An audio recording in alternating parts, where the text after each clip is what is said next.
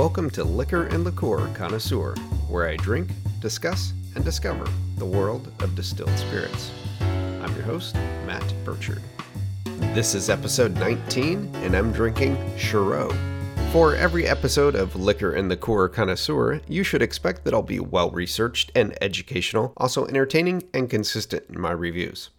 I started this podcast because I really enjoy liquors and liqueurs, the flavors of them. There's so many to explore, so I'm trying them, drinking more, and sharing them with you. I chose Chirot for this episode because I first saw it in my Facebook feed. I was targeted, I'm sure, due to my interest in distilled spirits that floods my social media. And the marketing is great for Chirot. The spirit was intriguing, so I decided to reach out to the company and find out more. Chirot provided me with a bottle for this episode, so I have to thank them for that so that I am able to taste it and share it with you. I also did a phone interview with Chirot's founder, and that's the basis for this episode. So the bottle of Chirot I have is the only one it's packaged in, which is a 750 milliliter bottle. It is 25% alcohol by volume, making it 50 proof, and it retails for about $45. And what is Chirot? It is the world's first aloe vera liqueur.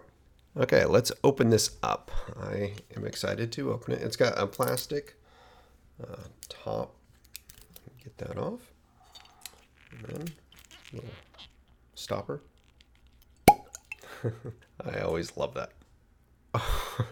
I must say, I opened this right near the microphone, of course, so I can record it, but it's near my nose as well. And just the aroma coming out of the bottle when I open it, it's quite nice. I'm excited about this.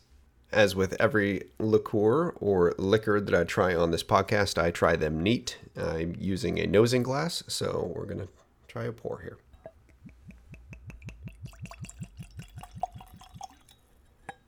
That should do it. And the nose is surprising. It is aloe vera first, but then with cucumber, and I catch a herbaceousness as well from the blend. There's not a lot of ingredients in Chirot, and they're all listed on the label. I'll get to those later. But yeah, on the nose, it's aloe, cucumber. There's some lemon peel in it as well, so a little bit of citrus under it, but yeah. It's got a distinct nose. It doesn't smell like anything else in the spirits world that I've yet tried. To the eye in the glass, it appears clear. There's a little bit of alcohol tears on the glass as I swirl it, but it essentially just looks like water in the glass. Okay, moment of truth. Let's give it a taste.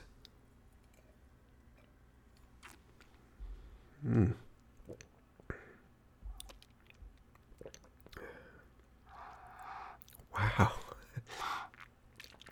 that is nice. Appropriately sweet. I catch the ethanol from it for sure, but yeah, all of the flavors. Let's get another taste here.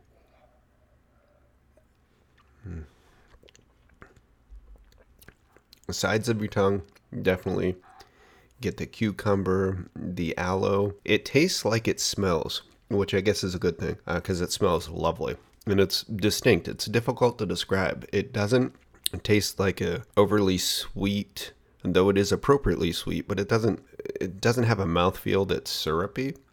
But the viscosity, it does have a nice mouthfeel to it. Freshness, I guess, is the note I'm looking for. It's very fresh. Smells fresh. It tastes fresh. There's mint in it, and I'm getting the mint aftertaste after I've swallowed it. Yeah, that's a lingering bit, almost like I've had some peppermints. There's spearmint in it, so that's sort of the lingering note, but the balance of the aloe, the cucumber, the citrus, and the spearmint in it, it's delightful. I've got to say, this is surprising me. It is a flavor profile I had not expected. I was a bit apprehensive of aloe vera, of if I would like it, or is it just gimmicky, but the freshness, the balance of the cucumber, which you really can smell, the aloe vera that you taste, the hint of citrus, and then the lingering mintiness from the spearmint. Oh, this is great stuff.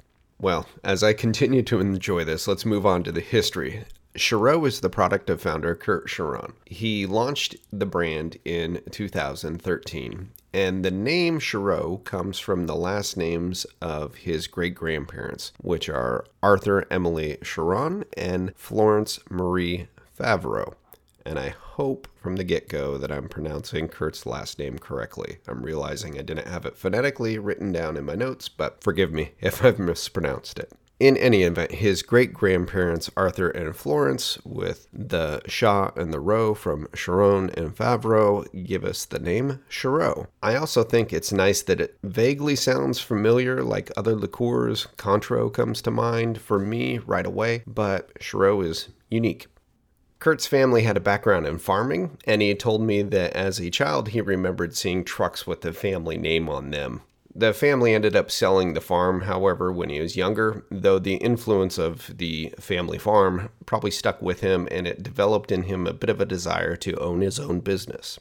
And I'm sure this led to his course of study in college, where Kurt studied entrepreneurship. Kurt's foray into the spirits business really started, though, through his early work life. He was a bartender, a server, and a restaurant manager, and he also worked at various beverage companies and gained exposure to the industry through this work. With a background in bartending and cooking, Kurt's adept at mixing drinks, and he understands and appreciates spirits from around the world. And around 2008 or 2009, Kurt witnessed the blossoming of the craft spirits industry, which was starting to kick off then, and saw bartenders trying new things with new products as well as heritage techniques. A notable influence he mentioned was the modern speakeasy of places like Bourbon and Branch in San Francisco were inspirational. Around this time, he had already begun experimentation with distillation. He started in his kitchen as a 27-year-old with an imported mini still from Portugal. Being a California native with a bounty of agriculture around him, Kurt first looked to see what he could do with grapes, owing to California's world-renowned grape industry. He thought about brandy, but there's not a lot of attention paid to brandy in his view, especially compared to different liqueurs from around the world and the spirits being used in the burgeoning craft cocktail scene. One of the new spirits that found success around this same time is Saint Germain, which is the elderflower liqueur that launched in 2007 and is now owned by Bacardi. So Kurt had inspiration, but he decided to skip brandy because there wasn't a lot of interest in it, and he tried a bit with gin as well, but didn't find anything to hold his attention in either of those two types of spirits. So he did some more research into liqueurs, and oftentimes liqueurs appear to be a bit of an afterthought for distillers. Most every distiller starts with a vodka or a gin, something that is ready to bottle right out of the still. Then, as the distillery matures, they'll progress into an aged brown spirit once they've got their footing and have more time to invest in barreling a spirit. And perhaps a distiller may come up with liqueur on the side, but rarely are liqueurs a main focus, and Kurt saw an opportunity with this. Kurt also was traveling for work at the time, and he was in New York on business. In New York at a certain bar, he had a cocktail featuring aloe vera, and the flavor stuck with him. As Kurt says on the Chirreau website, aloe vera became his muse. Prior to Kurt's discovery of aloe vera, he had been working on a liqueur featuring the fresh ingredients from California, primarily cucumber, mint, and lemon, but once he had tried the aloe vera, he changed his recipe to suit, attempting to find a way to bottle an aloe vera liqueur. This proved to be more difficult than one may imagine, and Chirreau took 2 years of research and development, Kurt playing with different flavor profiles and techniques to tease out the essence that he was after. Aloe was the last addition, and Kurt found that when it was added to the liqueur, it dried it, lowering the sugar content because the mouthfeel that you get from the aloe replaces some of the viscosity or the syrupiness that you get from the added sugar. So Chirreau features about half of the sugar of a traditional liqueur. Yet it still mixes quite well and has the same mouthfeel. It doesn't come off as a thin spirit. Kurt bootstrapped Chirreau through a mix of his personal savings and credit cards. He had connected with distillers throughout the country. One in particular was Lance Winters, who is the distiller at St. George Spirits in Alameda, California, one of the oldest, if not the oldest, craft distiller in the U.S. They were founded in 1982. So Kurt had the opportunity to meet with Lance and show him Chirot. St. George had just sold one of their brands and had some available production capacity for a short term, and thus a deal was worked out for St. George to do contract production of the first few batches of Chirot. This ended up being a perfect match because it allowed the brand to get off the ground in 2013, and Kurt had from the beginning the goal of opening his own distillery, so he didn't always want to be contract manufactured, but the deal with St. George was a win-win for both parties. In 2015, they opened their own distillery in the small farm town of Camarillo, California. And since, Chirot has gained recognition. In 2017, it won a double gold medal at the San Francisco World Spirits Competition, and the following year in 2018, Wine Enthusiast gave it a 96-point rating, making it the highest rated liqueur of the year. You can find Chirot in 40 U.S. states, thanks to a partnership with Espiritus Group. Kurt's ultimate goal for Chirot is for it to become a staple at bars, found alongside other top world liqueurs. So, how do they make Chirot? How do they coax the flavor into this bottle that I've had the privilege of enjoying?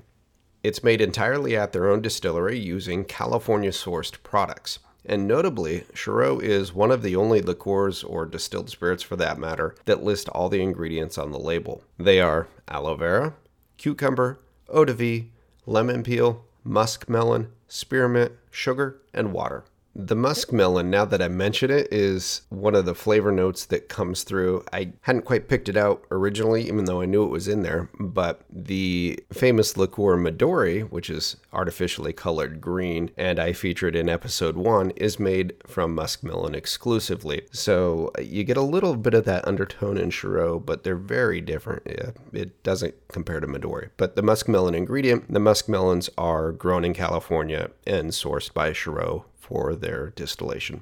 Overall, the production process is quite complex and follows the seasonality of produce in California. I was very surprised by this when I was speaking with Kurt about how labor-intensive and the timing it takes to create the product. The first step is to make wine from scratch using Muscat Canelli grapes. This is done between about October and January when the grapes are harvested.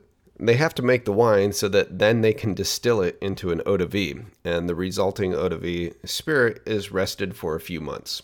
All of the individual botanicals are processed individually to get the best flavors. And they do this using varying degrees of maceration time and distillation to create individual botanical distillates.